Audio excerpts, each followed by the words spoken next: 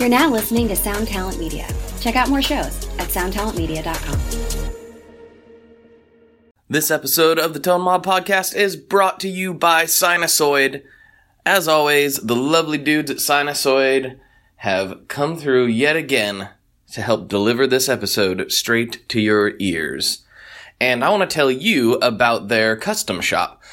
Yes, they've got a lot of off-the-shelf stuff that you can buy. They got some DIY stuff. But I want to talk about their custom stuff, because a lot of people don't realize they're capable of a lot more than just instrument cables.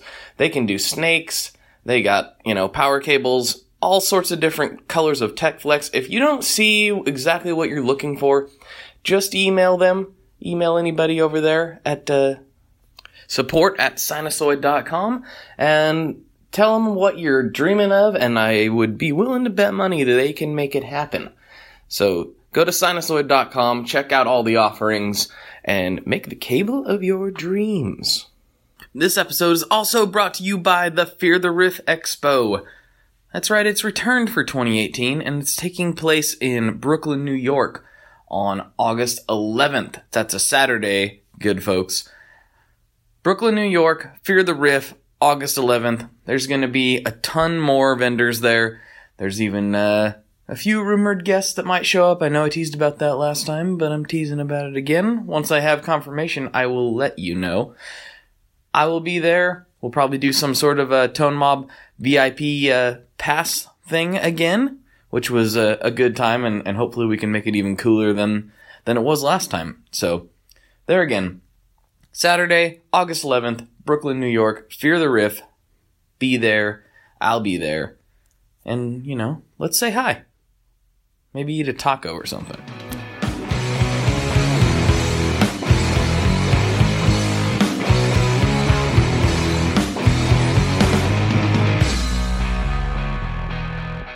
Hello, everyone. Welcome back to another episode of the ToneMob.com podcast. The show about guitar tone and the people behind it. I am your host, Blake Weiland, and with me today I have Tom Wisniewski of the band MxPx. How's it going, man? How's it? Good, how are you, man? I'm just going to pretend that we haven't been talking for 10 minutes already, because that's... There you go. This is all fresh right now. It's so fresh. It is. It's actually a lot more fresh, to be honest. It's a lot more fresh than most of my episodes. Most of my episodes I've had a conversation or two already, but this is like, wham bam, we're into it. We're going. Jump in the deep end. Let's go. We better learn to swim. Let's do it, man. So I'm thinking a lot of my audience, they're around my age. They probably are at least aware or have heard of your band name before, but if you would give maybe a quick snippet of a overview of MxPx and your kind of history, and then maybe we can get into the gearness and whatever else happens.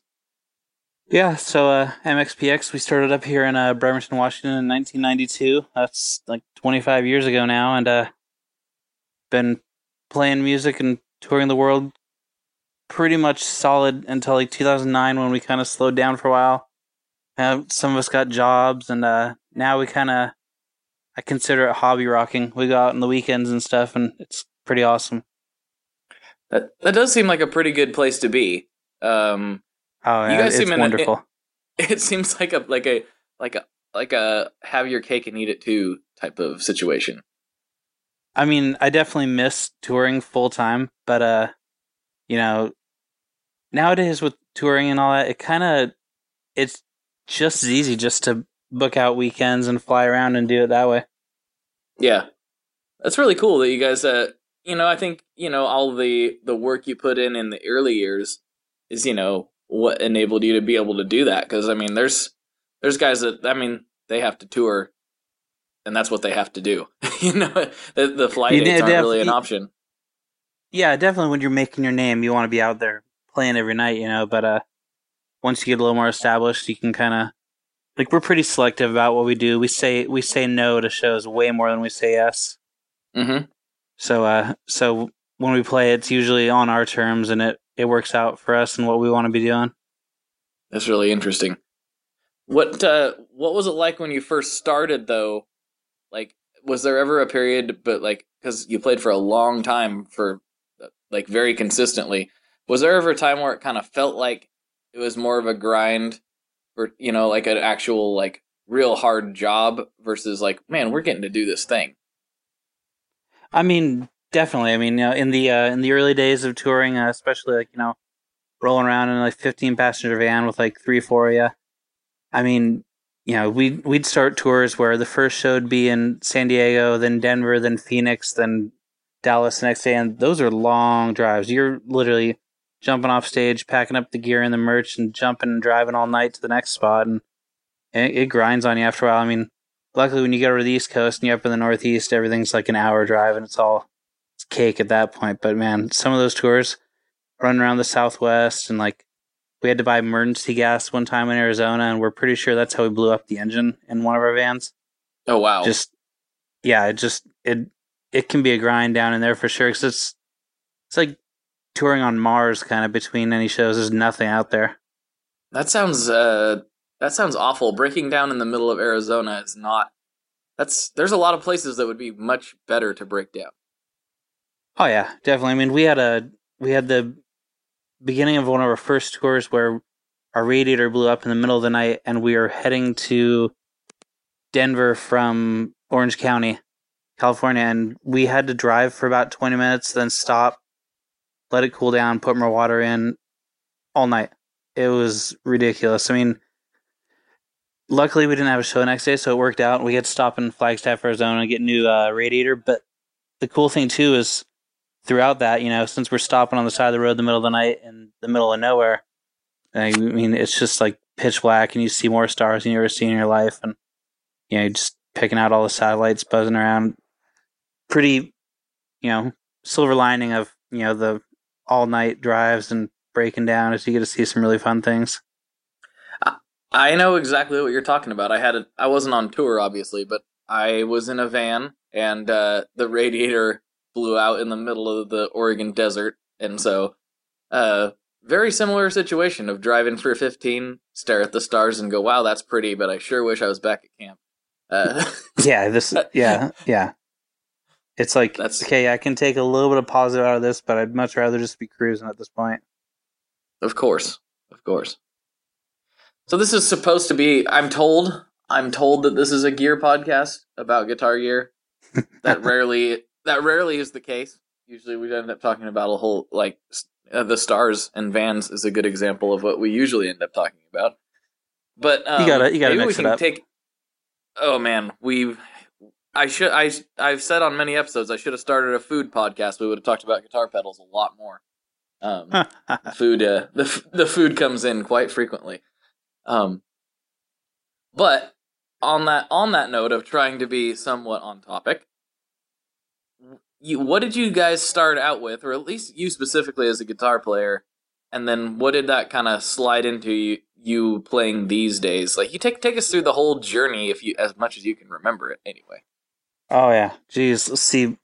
My first like real kind of pro gear setup, like I had like like an Epiphone SG and like like a little practice amp and stuff like that originally. And my first kind of pro gear though, I ended up getting like a Burgundy Les Paul Studio, and it was like my first Les Paul, and it was obviously like entry level stuff, but it worked right. And then I had a JCM 900 high gain dual reverb that I used for a couple years, and then we were recording Life in General down in California, and the producer had an old JMP, and then he had a dual rectifier, and I played the dual rec. I'm like, whoa, these are cool. It's like got diamond plate on it, and it sounds awesome.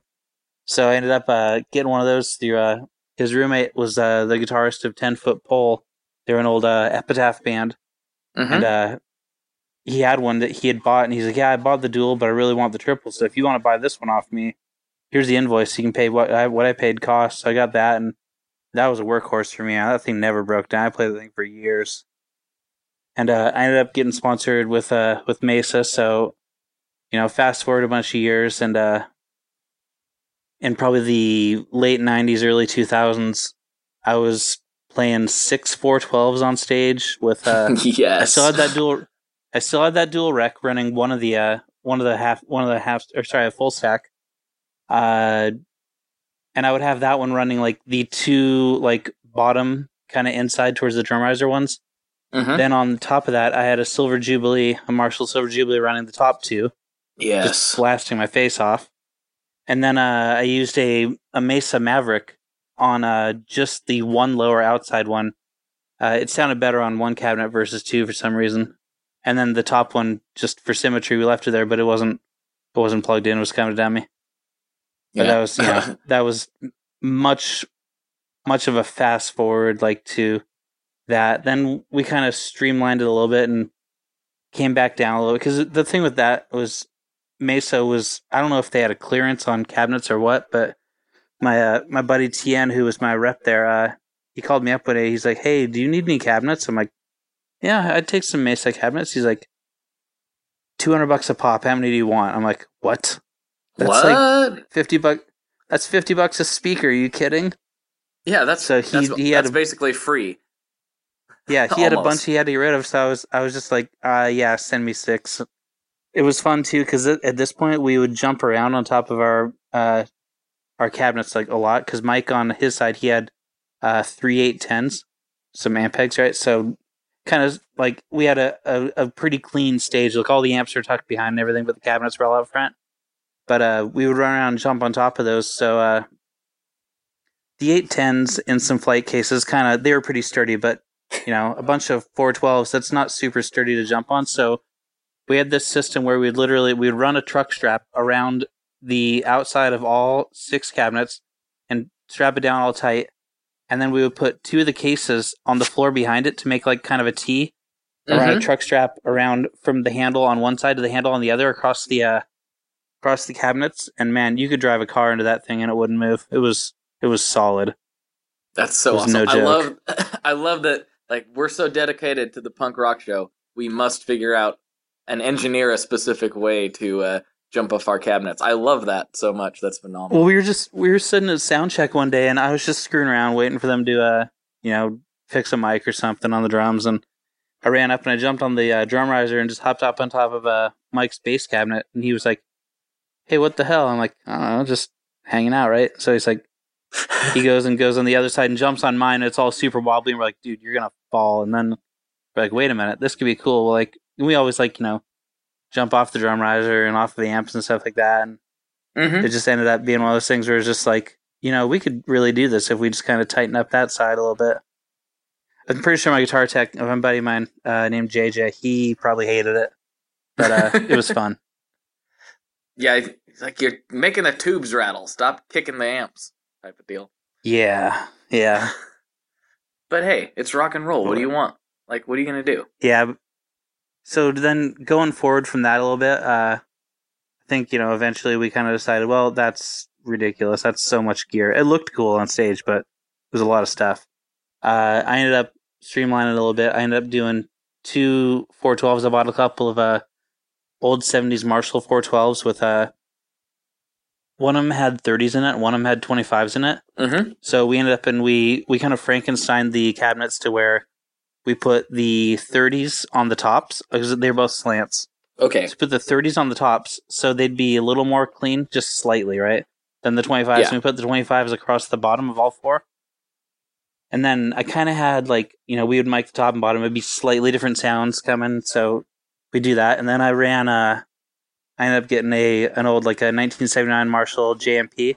Cool. And then I still ran my Jubilee, or I got an 800 at one point too. So it kind of switched between the Jubilee and the 800 as the second one. But that JMP was the standard for a bunch of years too. That thing and my dual rec are probably the 2 amps I played the most. Do you still have them? Sold the dual rec to a buddy of mine down in Denver, but I still have that JMP. I'll never get rid of that thing. Very cool. Yeah, that thing, it was cool. I was in Minneapolis at soundcheck, and our tour manager at the time, this girl Gloria, she's like, "Hey, I got a buddy who lives in town here. He modifies the amps. He works on amps and everything. He wanted to bring one down for you to check out maybe." I'm like, "Yeah, sure, whatever. Have him bring sound check."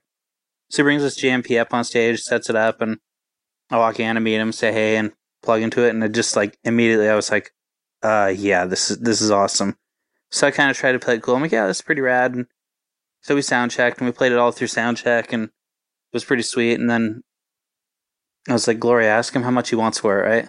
So eventually she asked her buddy, hey, how much you want? Says $500. I'm like, pay the man. Hurry up. Like, this thing's not leaving. Right. I'm like, $500 for this thing? God, yes. Oh man, that's a smoking deal. On even if it was not even working that well, it would be a good deal. Oh, dude, and that's the thing too. This guy, he had some sort of tie to Pearl Jam. I don't know if he worked on some of their amps or if he sold them amps or what.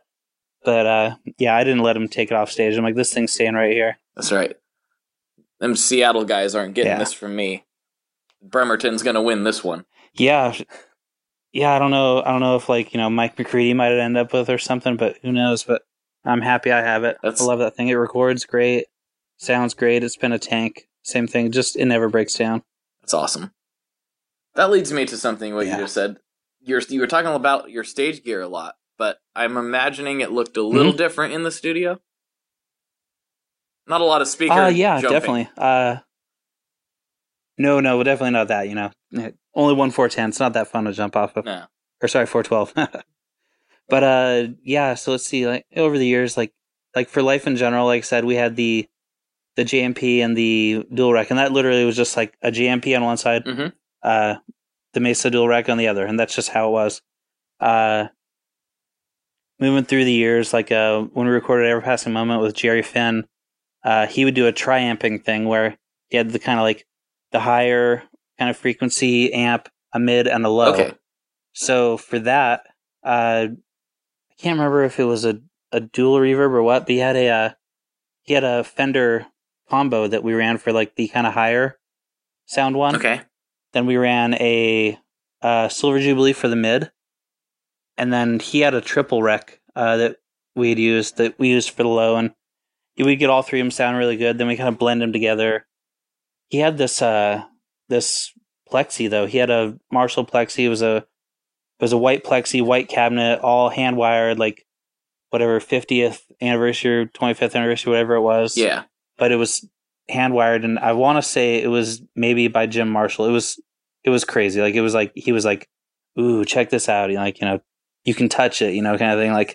It was really his kind of special, his baby thing. Mm-hmm. And the weird thing about it is you plugged in, we just stood right in front of it, Les Paul cable straight into it, everything on 10, bass on 0. It was the best sounding amp I've ever heard in my life. It just was incredible. But the weird part about it is it didn't record right. We threw mics in front of it and it just never sounded as good as just standing out in front of it. So we actually never recorded with it. But it was the most incredible guitar sound I'd ever heard at that point. That's really interesting. I wonder what it would have sounded like to maybe you tried this, but just room micing it.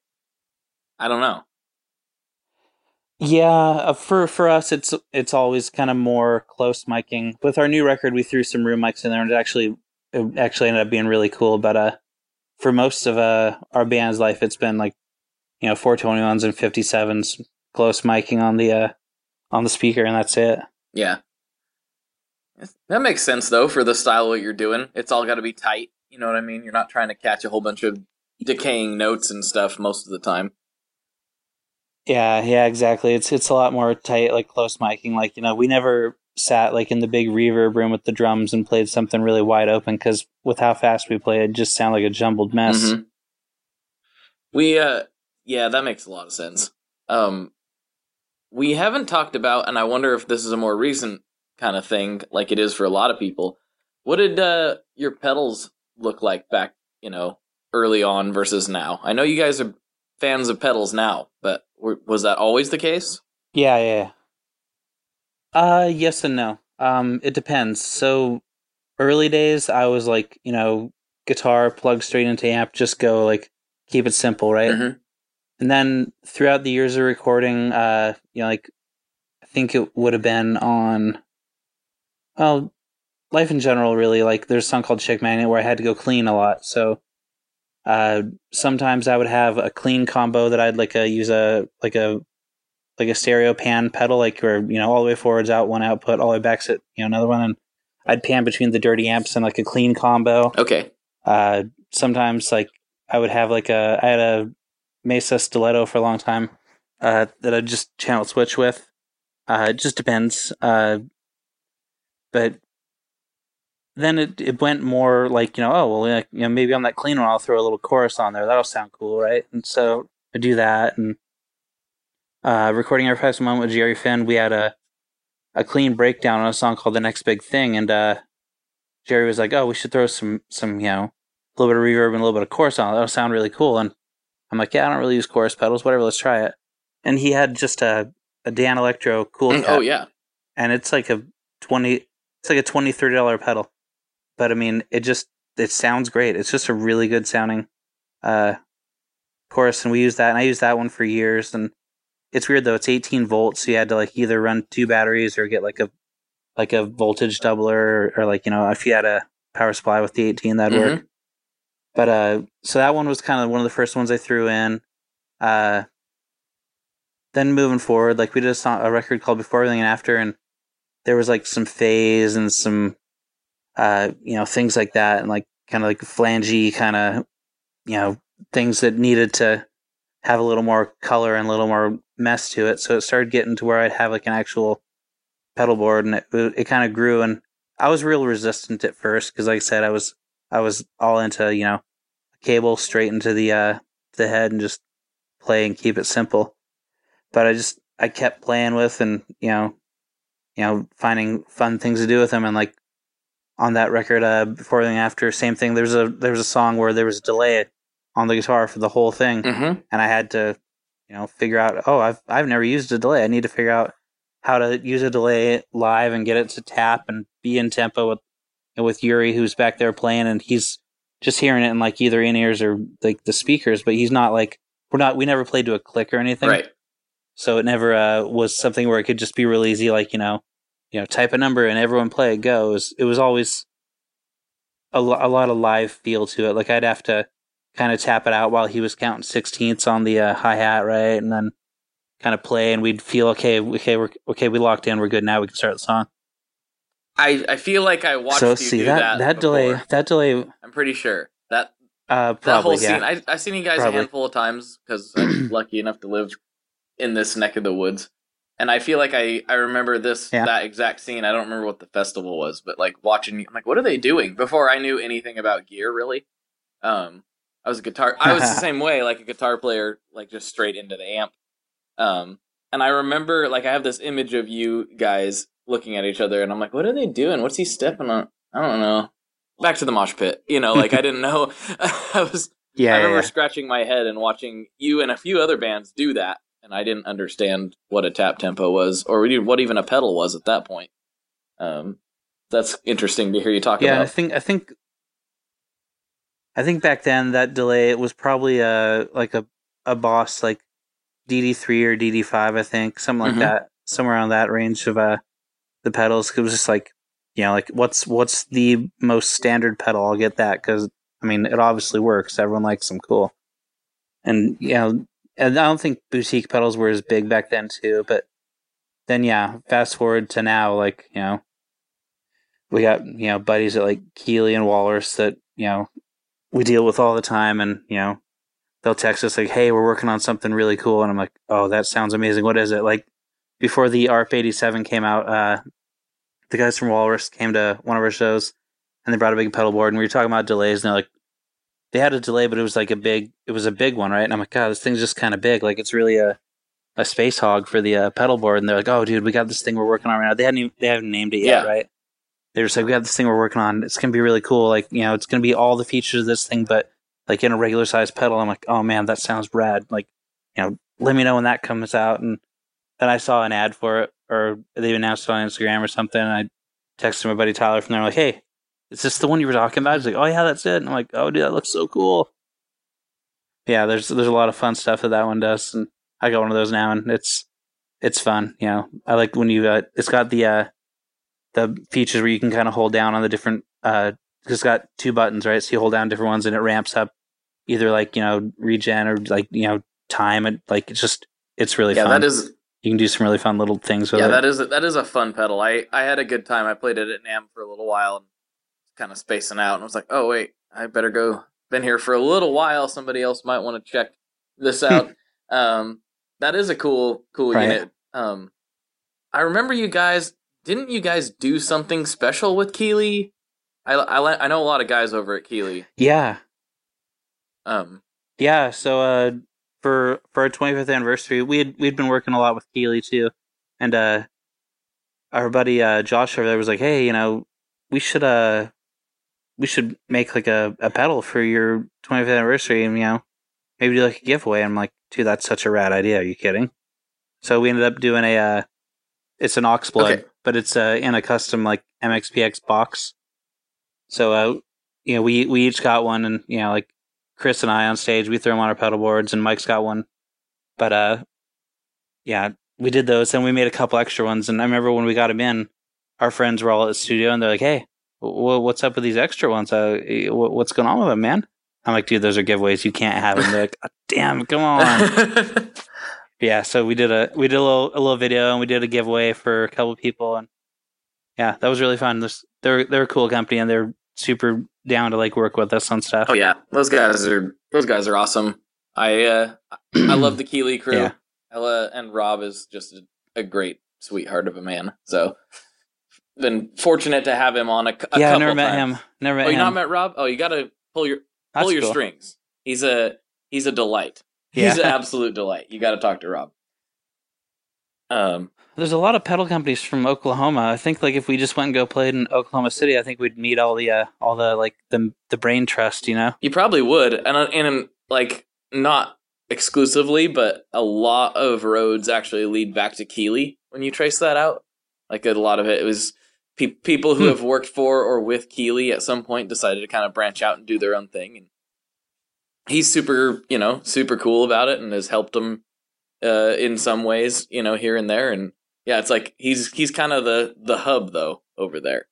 So he's like the godfather, sort of. Not to plug, to plug my own show too much, but the first time he was on, he's been on a couple times. It's pretty fascinating. If you get a chance to go listen to it, he had some pretty serious struggles he dealt with. And he talked about it on there a little bit, which took me by surprise because I was like I was just dipping my toe into this weirdo gear world at this point. So, if you ever get curious, yeah, he's a pretty interesting cat. Yeah, I'll check it out. Now I know this can be the kind of take a side road back to the Gearland. Is Mike as big of a gear nerd as you are?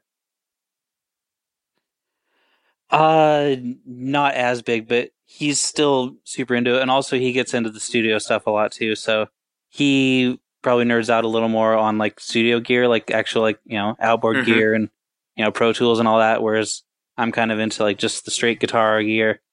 But he definitely does like to nerd out on it too. And like when we were putting all these pedal boards together, like we had a festival show maybe 3-4 years ago down in California. And it was a throw and go, right? Like the changeover is like 15 minutes, and that's for one band to tear all the gear down. Everyone else to throw theirs up, and it's time to play, right? So just throw and goes are just like they're stressful. You don't have a sound check. You never set anything up. You're on rental gear. It's just bam, bam, bam, right? So I'm throwing my pedal board out there, run my loom back to the amp. I plug in, and nothing happens.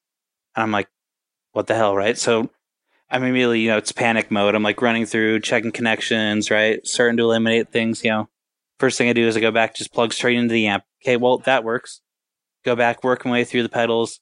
Finally found, like, my overdrive pedal just for some reason stopped working. So I just, like, chuck that thing and leave it out of loop. And I finally got it to go, and it was literally like, okay, and time to play. And so, we've never been the most professional band, but we do play a lot of, big, kind of higher profile things. And, people are paying decent money to come see us. So I kind of like, after the show, I was like, once we started playing, everything worked. I was like, okay, I can relax. But after the show, I was just really kind of pissed off, like just at my gear, right? Because it's my fault. It's no one else's fault. So I was just kind of sitting there, and I just told Mike, like, because he saw me freaking out when we were all setting up, and afterwards I was kind of pissed. And he's like, what happened? I'm like, dude, I don't even know you right now. I have no idea.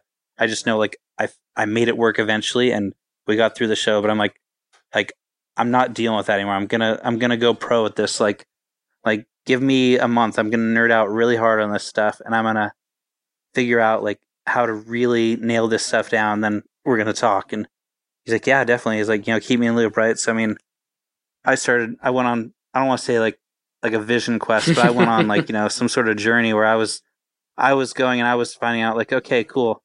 I have a piece of plywood that I like, just like wrapped some tape around to make it not a piece of wood anymore, and like I put some Velcro on. There's got to be a better way to do this. So I went and like really like looked into pedal boards and found out like who was doing what, and like different materials and different attachment systems and all that. And I came back to the Temple boards, which were they were aluminum. Mm-hmm. Their quick release kind of mounting system was just really cool, and I was like this seems like industrial strength. I like this. Like I don't think like I'm gonna step on a pedal and the Velcro is gonna give out because I stepped on it kind of half-assed because I'm just running around the stage and boom, there goes my pedal flying away. Right, or like I feel like this is gonna really I can lock this down. It's not gonna go anywhere. Mm-hmm. So I ended up kind of clicking on those, and then I was like, okay, I got this down, and like we had gotten in with the Keeley and the Walrus guys, and I'm like, okay, so I got some high quality like handmade pedals here that aren't going to be like like some little PCB board just fried out because we're playing out in the sun. It's like 120 degrees in the shade, right? So okay, I got something real solid here. I was trying to make it bulletproof. Just absolutely. Like we went and we bought like luckily Yuri, our drummer, he's an electrician by trade, so he's pretty good with soldering iron. So we got like a big spool of Megami cable and like some connectors, and we made we industrial strength the whole thing and just made ourselves some really long cables, like 30 footers for like looms and all that, and like for backup cables. And we ended up like it's a real pain, and like it's just one more thing to break, so why be plugged into long cables dragging around stage and tripping on them, stepping on them, and just they wear out eventually. So like we ended up getting wirelesses, and I was looking at anything from like rack mount ones to like pedal board mounted ones, and I decided on the latest Shure ones. I can't remember the model number off the top of my head, but those Shure ones just like they just seemed kind of rock solid, and everything I read about them online was they're like they're built to last and they're industrial strength. And so we took out the cable from the guitar or the bass to the pedal board out of the mix because it was just one more thing that could go wrong. Yeah, you deal with a little bit with the wireless, but they had a cool auto scan feature where you could just hit a button and they would find like the best frequency for like wherever you are that day. So I kind of locked in on that. Then I was really looking at like like I had the outputs coming from the pedal boards. I'm like, well, I don't want things to get unplugged by accident, so we ended up getting like locking connectors on everything. It's just every little piece I could tweak out on, I did, and I tried to really like dig and research as hard as I could and just really geek out on it as much as I could, because I was like, I want to do this and lock this down so where if we have a throw and go, I can just kick my pedal board out on stage and plug it in and I know it's going to work. And so far, like, we got better power supplies from True Tone. I was running just like, just a random mismatch of like patch cables between all of them. I got, I locked in on, everyone likes George L's, and I'm like, it makes sense. I can do the custom lengths and all that. So I ended up getting the George L kit and running it down through to make it all clean too. Like I had everything patched up top, but running down underneath the pedal board and everything. And it just, like I said, the main key I was going for was bulletproof with these things. I didn't want to have any issues. And like I said, with throw and goes, I just wanted to kick it out there and just have it work every time. Some of you, a lot of your focus was on reliability, but specifically with the throw and goes, did you have like the mindset like, okay, we're not going to get to pick what amps or whatever we're playing through, so I need to make my board work with as many backlines as possible, or what was the thought process as far as selecting the actual things on it? Yeah, I mean, so for the amps, yeah, we do play a lot of rental gear. So I run a Mission Engineering volume pedal it has a minimum volume you can set when you kick it all the way heel down. So I use that as basically like equivalent of like potting down your guitar for clean. So that's what I use. So whatever I plug into, I just get a good dirty sound, and I use like the amp, preamp, all that. Just that's what I use for the main distorted, dirty sound, and then I have it set to where like 99% of the time it's going to sound great. If I just kick it back to heel down, it's going to clean up enough and it's going to work. It's still slightly driven, but if I just play a little lighter, it works too, and it can really clean it up. So I definitely, a little versatility was in mind there. Like I wasn't like, oh, I'll just plant a Mesa, channel switcher and just hope we get Mesas all the time, because it's just not necessarily going to be the thing. So most of the time when we tour, like we'll get Mesas or Marshalls, or we've been working a lot with Orange lately, so they've been hooking us up, which is really cool. Like I'd always seen Orange around and thought, they're pretty cool. Like strange. You want to wrap all your stuff in Orange Tolex, but that's your thing, cool. But we went and played their stuff at the Nashville showroom, and I played a dual dark, and it also I guess helped because it was in a black box. I was like, oh, cool, like this isn't a big orange thing. But I mean, we plugged into that thing, I played it there and cranked it up for a second. I was just like, this thing sounds really good. So we took him to sound check, right, and we threw him up on stage. And usually when I don't know an amp, like if I see like a dual rectifier or like a GCM 800, I can set the knobs and know like I'm roughly already there. Like I can tweak it from there. But when I don't know an amp, I'll just kind of put everything at noon and just see where it is. So I just put all the tones, gains, volumes, everything. Put them all straight up on that dual dark. Plugged in, it sounded really good through just an orange 412. I was like, huh, that was too easy. So I went and I jacked with things, and I spent about a half hour just trying to like crank the mids and lower the mids, bass treble, everything, just trying to see. Like, I couldn't have just hit it at straight noon. That's too easy, right? But I messed with it for like a half hour, and I came back to it, and everything was straight up. It was crazy. I was like, all right, I'm kind of a bonehead about like settings. Like usually on my pedals, like if something sounds really good at almost all the way up, I'll just crank it all the way, because I'm like, that's easier. If I go hard over to like all the way to the right, then cool, I know where it's always set, and I can just if I bump it, I can check it. Oh, that's good, I know where it is. But I was just shocked. I'm like, this thing sounds amazing, and everything's straight up. So to me, that kind of said like it was a really like a well built and well voiced amp too, because it was like, here's everything straight up. You didn't need to cut or boost. Yeah, that anything. makes sense. I mean, it got a lot cool. of range on either side. If it sounds good at noon with the Les Paul, you might crank up the low end a little bit to work with the telly or whatever. It's like if it sounds good at noon, it's right.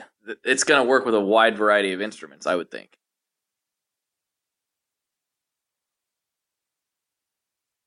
Yeah, I mean, it was one of those things too. It was just like, I'm like, I couldn't have just gotten it just by like, I didn't know the amp, but it happened, and put it out to my my guitar tech, my buddy Trevor, and I was like, dude, check out the settings on this thing.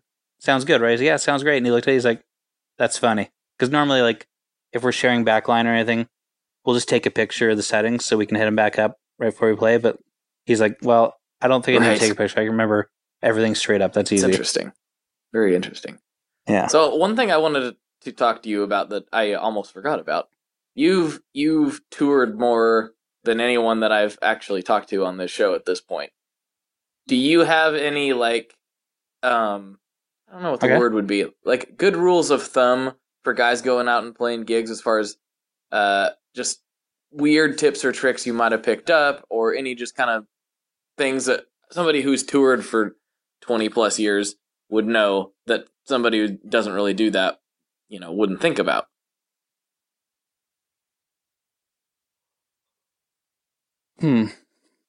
Definitely I've been talking about reliability, right? I mean, nothing will frustrate you more than having to fight with your amp to make it work every night. And I was watching that documentary, Might Get Loud, with Jack White, The Edge, and Jimmy Page. And Jack White was talking about he wants a guitar he has to kind of do battle with and like get in a fight with, because he feels like, he kind of earned it and all that. I'm like, that's really cool. But man, every night, I don't know if I could deal with that. Like, just a constant struggle to get your stuff to work right and all that. So I'm a big fan of reliability with my gear.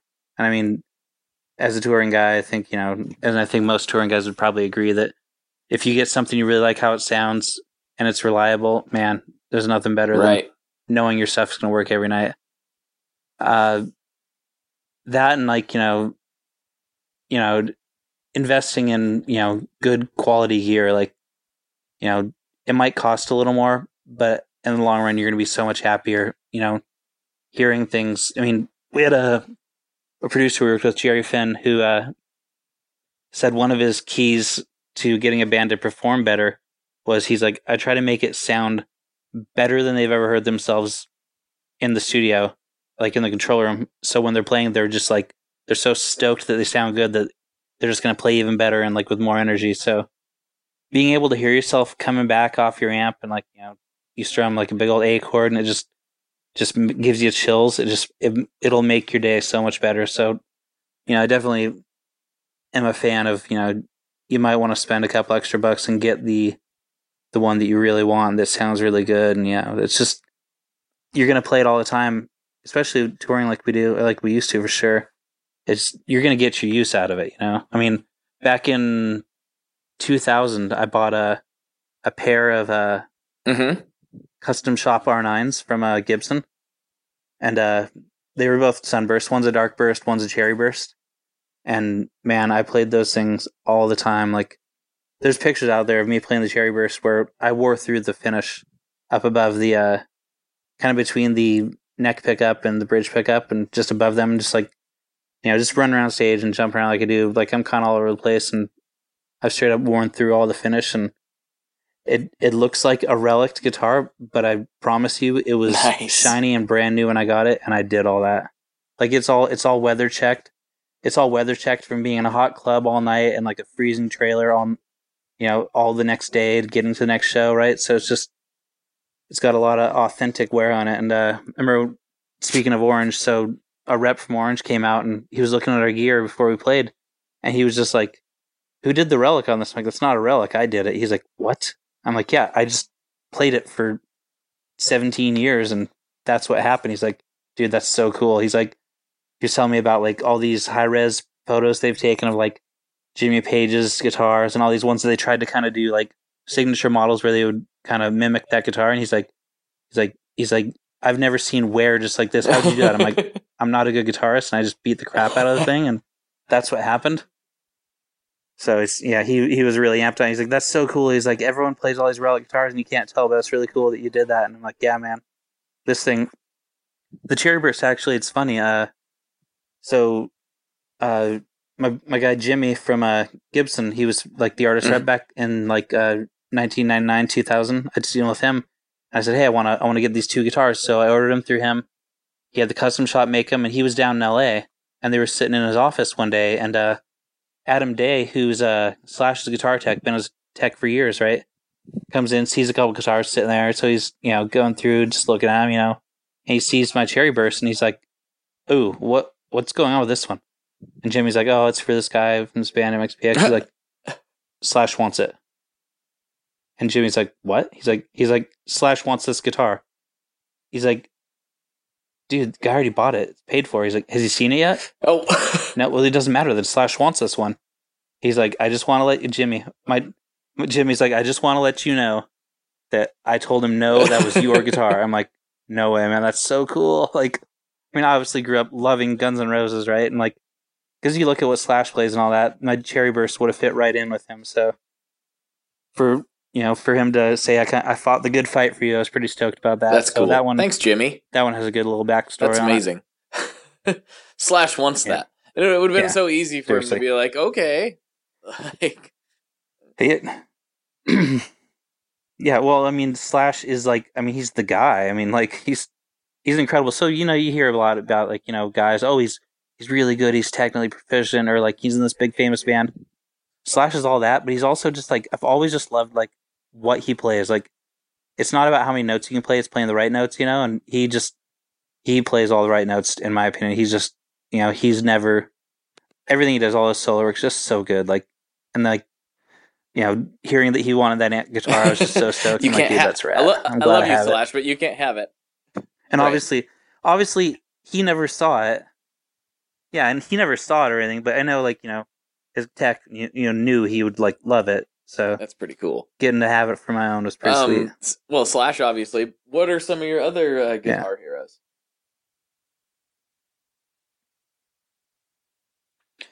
Oh, geez. I mean, over the years, they kind of, changed, but, the amount of running around on stage we do, and, like, I try to be high energy, and I get so amped up, too, just playing that, like, I can't help myself sometimes. But I've always loved Angus Young, just because he's just out there. He's possessed, like, in, like, the best possible way. Like, he just run around stage, just, doing the duck walk and just going crazy. He's just a little guy with an SG just going for it. And I've always just loved what he does. Not to mention their songs are incredible, and he's a great player too. But just, like, he's just out there just sweating his ass off and just going for it. And he's like, he was an old man. I think they're kind of done now, right? Like they've kind of said, like, hey, we're pretty much done, right? Do you know about? Is that? Yeah. So I mean, but they were doing it right until the end, and he was still out there giving 110% every night, and he was really inspiring in that way. Pete Townsend is another one. Just just playing, just windmilling his guitar, and he has his arm around and just, like, writes amazing songs, tons of energy, just showing off out there. Just always really loved that. Oh, my man.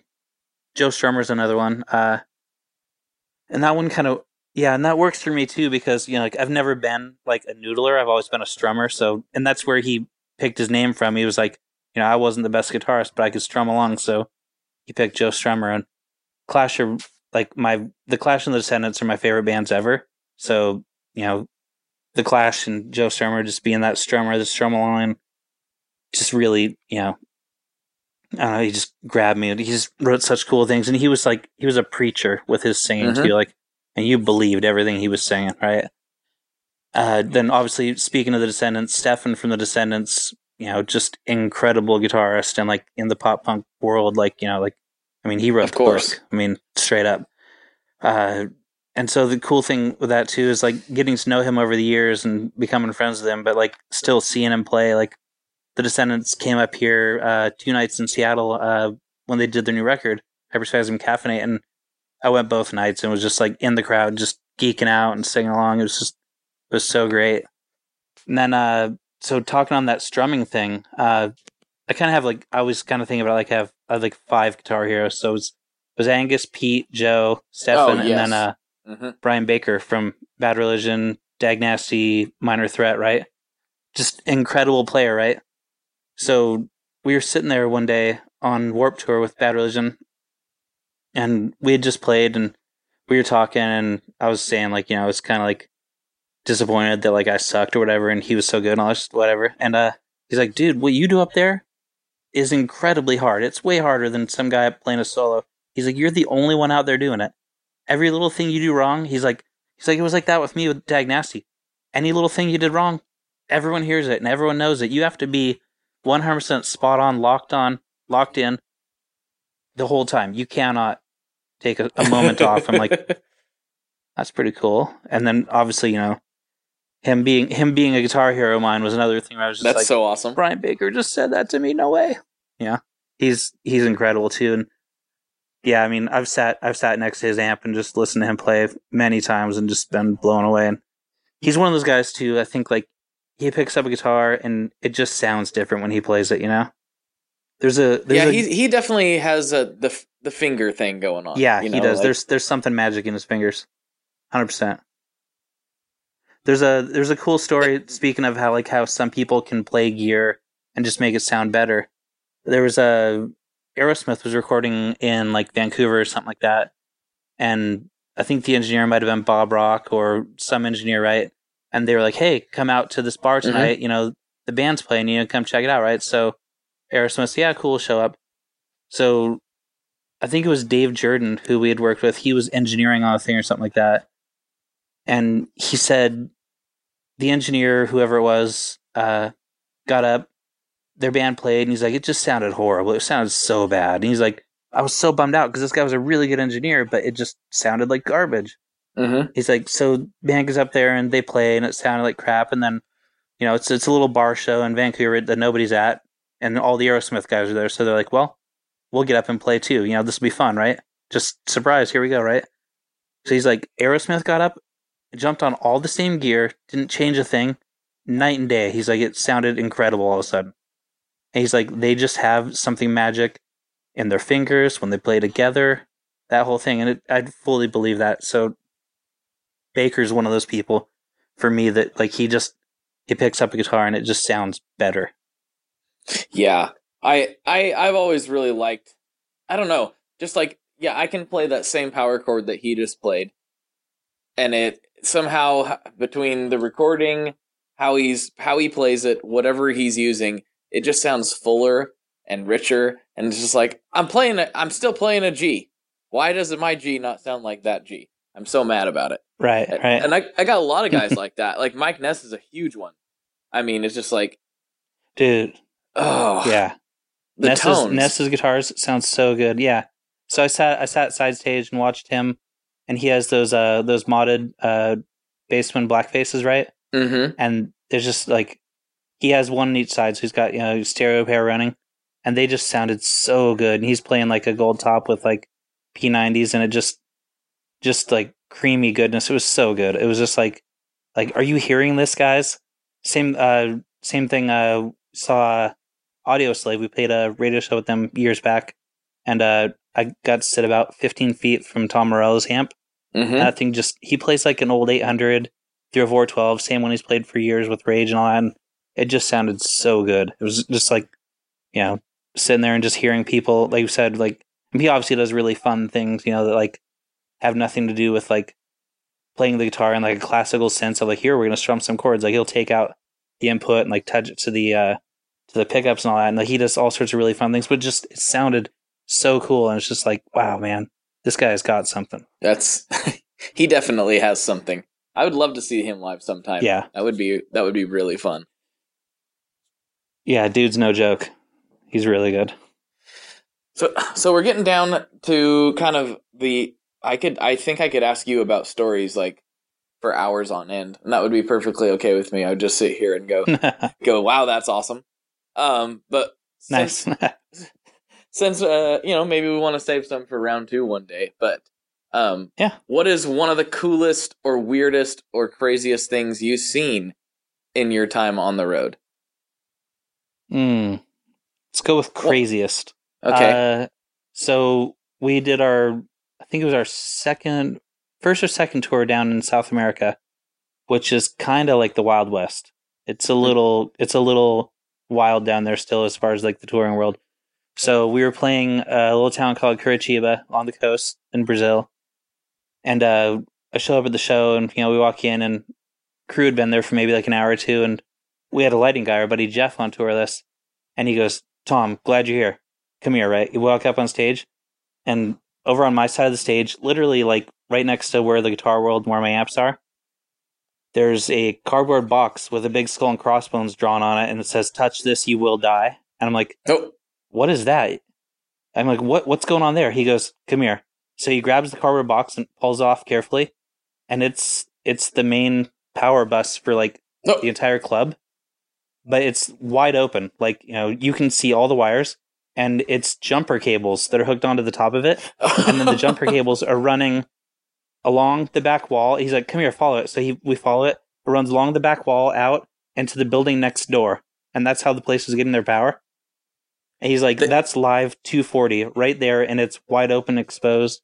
He's like, "I couldn't not put something over it because I knew for sure you would fall into it tonight and die." Wow. So, yeah. So he made a little box and covered it up, and he's like, "Just be really mindful of that thing tonight because it will kill you if you touch it." That's just with jumper cable, just hooked on there. Like, no worries. It's fine. Yeah. Like I said, it's the Wild West, man. It's definitely crazy. But yes, it's the Wild West too, but that also makes it just so much more fun and exciting. Like, the shows down there they're just like rowdier in like a really fun way. It's a good time. But the imminent death at stage right is not fun. That's not something I ever want to experience myself. I'm down for a rowdy mosh pit. It's fun to see though. That's a little bit next level. Yeah. Okay. Yeah. So when playing in South America, watch out, kids. So yeah, Be careful. Make sure if you got jumper cables stealing power from the building next door that it's all set up right. Good. That's good advice for life, I think. Whether you're a touring musician or not. Seriously. So I want you to... I have a final, all-important question after this one. But first, it would probably be a good time for you to kind of talk about what's going on with your Kickstarter campaign. And feel free to just shameless plug away on everything in that regard. Oh, yeah. So we're doing a new record right now. And we just launched a Kickstarter for this. And hopefully it's still going when this airs. But basically, we talked about maybe doing it with a label and all that. And just we were like, no, this is just all, this just doesn't feel right. And so like I was saying earlier, we don't do things. We say no more than we say yes. We don't do things unless we absolutely believe in it now and make sure that's going to make sense for us and make sure it's something we actually want to do. I mean, I feel like at one point in our career, we would tour and play shows just because that's what we did. And okay, we must play more shows now. Mm-hmm. Where now we try to make it a little more special and like try to do fun things. So we decided to do the record on our own, just at our own studio. Got a buddy of ours from over in Seattle that came over and recorded it. Buddy Casey Bates, who's a great producer, and it's not like we just found some rando friend. Like he's a serious like bona fide like Grammy winner, right? Mm-hmm. So we did it all on our own, and we got this Kickstarter going to basically, to make sure Casey's check doesn't bounce for one, but also just to fund promoting the record. We're going to be out there promoting the record on our own and going out and playing shows and trying to spread the word about it. Because the thing is with this record is we got in the studio and it was just us. We had been playing weekend shows and all that. And it kind of came one day where Mike's like, I got a couple songs, guys. Do you want to hear some new ones? We're like, yeah, duh. Mm-hmm. And we started working on them and just like the vibe now and it's not like the band was ever like no fun, but it's so much more fun now than it has been in years. And, it just, everything really clicked and the songs were coming out just really fun and cool and just like a lot more up tempo, kind of just like fun. It was all clicking really, really easily. Like where it was like, this feels really good. Like what's going on? Like the song is too good. Like we shouldn't have just came up with that in like 15 minutes. What happened, right? Sometimes that's the best stuff. Yeah, right. Did we just stumble onto something? What's going on, right? So I'm so excited to get this record out there. Like I've been telling people, like I wish we made this record when I was in my 20s, man. And we were out touring every day, like because it's just like I feel like it's a return to form. And I think with that whole it being a lot more fun than it has been in years thing, I think that really translated into the recording and the music. And we did it with like a whole kind of live feel because we were sitting in the studio, in the rehearsal room, just banging them out and recording it, right? And so we wanted that same kind of feel for the record. So it's recorded where like, all my guitar is on one side and all Chris is on the other. And, we're not really playing, like if we're playing like a little lead thing, that's just all that's coming out of the left-hand side. That's it, right? It's not like a, stereo pan guitars with a nice, fat lead sound right up the middle. It's very live sound. Like it's all audience perspective. So if you're listening to it, and you're imagining looking at the stage, like you're going to hear me on the left side and you're going to hear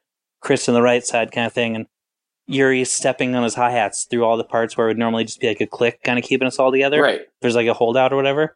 Yuri's stepping on them and, stepping the counts. And we left it all in there just to give it that live feel that we just were really feeling and really enjoying when we were making all these songs, just like when we were writing them in the studio. So I'm just really, really stoked that this thing is come together so well. And Casey was a dream to work with. He made everything sound so good, so quick, and he took all the production out of our way, and like we didn't even have to like think about or worry about any of it. It was just like it was all vibe and just playing, and it was so much fun, and I just can't wait for people to hear it. But the Kickstarter is going on now to fund that. So there's a million different ways you can get involved.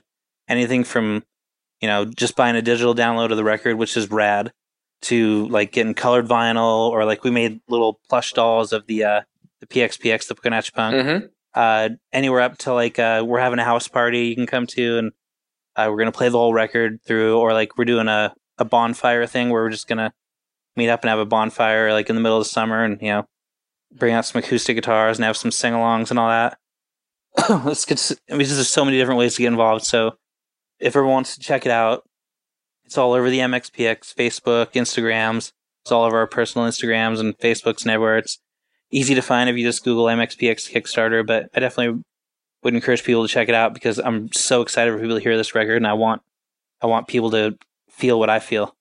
Yeah, we'll make sure and put that link in the show notes there for everybody to make it nice and easy so you can find out all that stuff. I appreciate that. No problem. I appreciate that. Well, I'm really excited for it myself, to be honest, because I'm trying not to make you feel like an old man or anything, but like I was listening to you guys in middle school, so it's nice. It's kind of thank you. Well, oh yes, absolutely. It's an honor to kind of. I didn't ever think this would happen, so this is pretty rad. I'm glad it did. And I forgot I wanted to do this because there's 2 listeners I know. And I don't know if this is weird or not. There's 2 listeners I know for sure. They're, quite active in the community. And they both have their own podcasts, actually. They have MxPx tattoos. And I'm sure they're nice. They're probably both like embarrassed that I'm telling you this, but if you could say hi to Brian and Co., I'm sure that would make their day. Brian and Co., owners of the best tattoo in the world. How's it going, guys? There you go. Yeah, it's rad. I got it too. Mike has it. We're trying really hard to get Yuri to get it. Yuri has no tattoos, so Brian and Co., if you could hit Yuri up on like Instagram or Facebook or wherever you can get to him, let him know, hey man, we got it. Why don't you? There you go. That's Brian from the Tone Jerks and Co. from the Flippin' Flippers. So if you get the chance, you can check out their stuff too. If you once you burn through all the back episodes of Tone Mob, of course, because I got some homework to do. Can't imagine anyone would want to listen to me that long. But the final and probably most important question that I asked all the guests, or try to ask all the guests if I remember, is, Tom, what is your favorite kind of pizza? Oh man, I'm a pepperoni, sausage, bacon, onion, garlic kind of guy. Thin crust. My breath probably reeked afterwards. Oh yeah, thinner. Nice. Like New York style thin. Any specific restaurant that really does the pie right for you? I got some buddies like literally up the street from my house that have a pizza place called the Toad House here in Bremerton, and they make such good like wood-fired pizza. I went up there Friday, went and hung out with them, had a couple of beers, got a pizza, bring home, and they make excellent pizza. It's so good. That sounds like some a good local time. boys. And don't worry about your breath. Like if your breath smells, that means it was a good meal. Don't worry about it. Absolutely. That's their problem. Yeah, it's not mine. Well, thank you very much for coming on, Tom. I really appreciate it. This was a good time. Thanks for having me. If you ever want to come back on, you know, find me. Yeah, definitely. I mean, round 2. I got stories for years, man. We should do a story time episode. That would be fun. There you go, man. Right on, man. Well, for Tom, this is Blake, and as always, folks, good luck and good tones. That episode was quite a trip for me. That's not something I ever thought would happen. I've been listening to that band for quite a while, and I know there's a bunch of super fans in the audience, so that's really exciting for me to get to talk to Tom and kind of nerd out on a little bit different aspect than what you might normally hear in a band member interview, and I'm really hoping that I can bring some more things like that to the show. So let's keep our fingers crossed in that regard, and big thanks to Tom for taking time out of his day to come on, and do check out that Kickstarter. It's still rolling.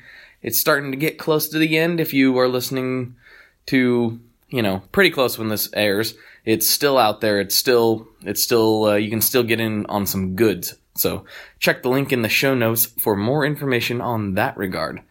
And other than that, I hope you all have the most wonderful week. I'll talk to you next time. And feel free to holler at me on any of the socials. info@tonemob.com for email, or wherever you get your tone mobbery. Take care, folks. I hope everything is grand. Have a good week.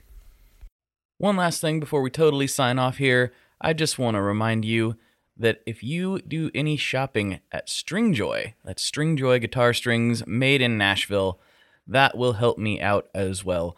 As I've said for years, I'm heavily involved in that company, and I really do think they're making the best products on the market. So if you would like to try custom strings, go to tonemob.com/stringjoy and check them out today. I seriously love what the team down there is doing. I help them out with all kinds of things, and by you supporting them, you are also supporting me as well. And hey, you need some strings, so why not get some custom strings just for your guitar and playing style? Again, the link for that is tonemob.com/stringjoy, and that will take you right to their website, and you can do all your shopping through there, and that will help everyone involved out. So thank you very much. Talk to you next time. We are brought to you by the wonderful folks at Gun Street Wiring Shop. Yes, Gun Street Wiring Shop. I've talked about them before. I used to say based out of Bend, Oregon, but guess what? Sean moved to my neck of the woods. Sean's in Portland. Sean is awesome and has helped me with a bunch of stuff lately. And if you have wiring needs for your guitar, he can help you too. If you want to get weird with it, he can get weird. If you just need to spruce things up a little bit, there's your guy. He takes all the guesswork out of doing your guitar wiring, and he makes it simple, and his customer service is top-notch, and I can't say enough good things about Gun Street as a company. I really respect Sean and what he's all about, and the product is top-notch. I've got 3 different guitars that now have Gun Street harnesses in them, and I could not be happier. So go to gunstreetwiringshop.com and check them out.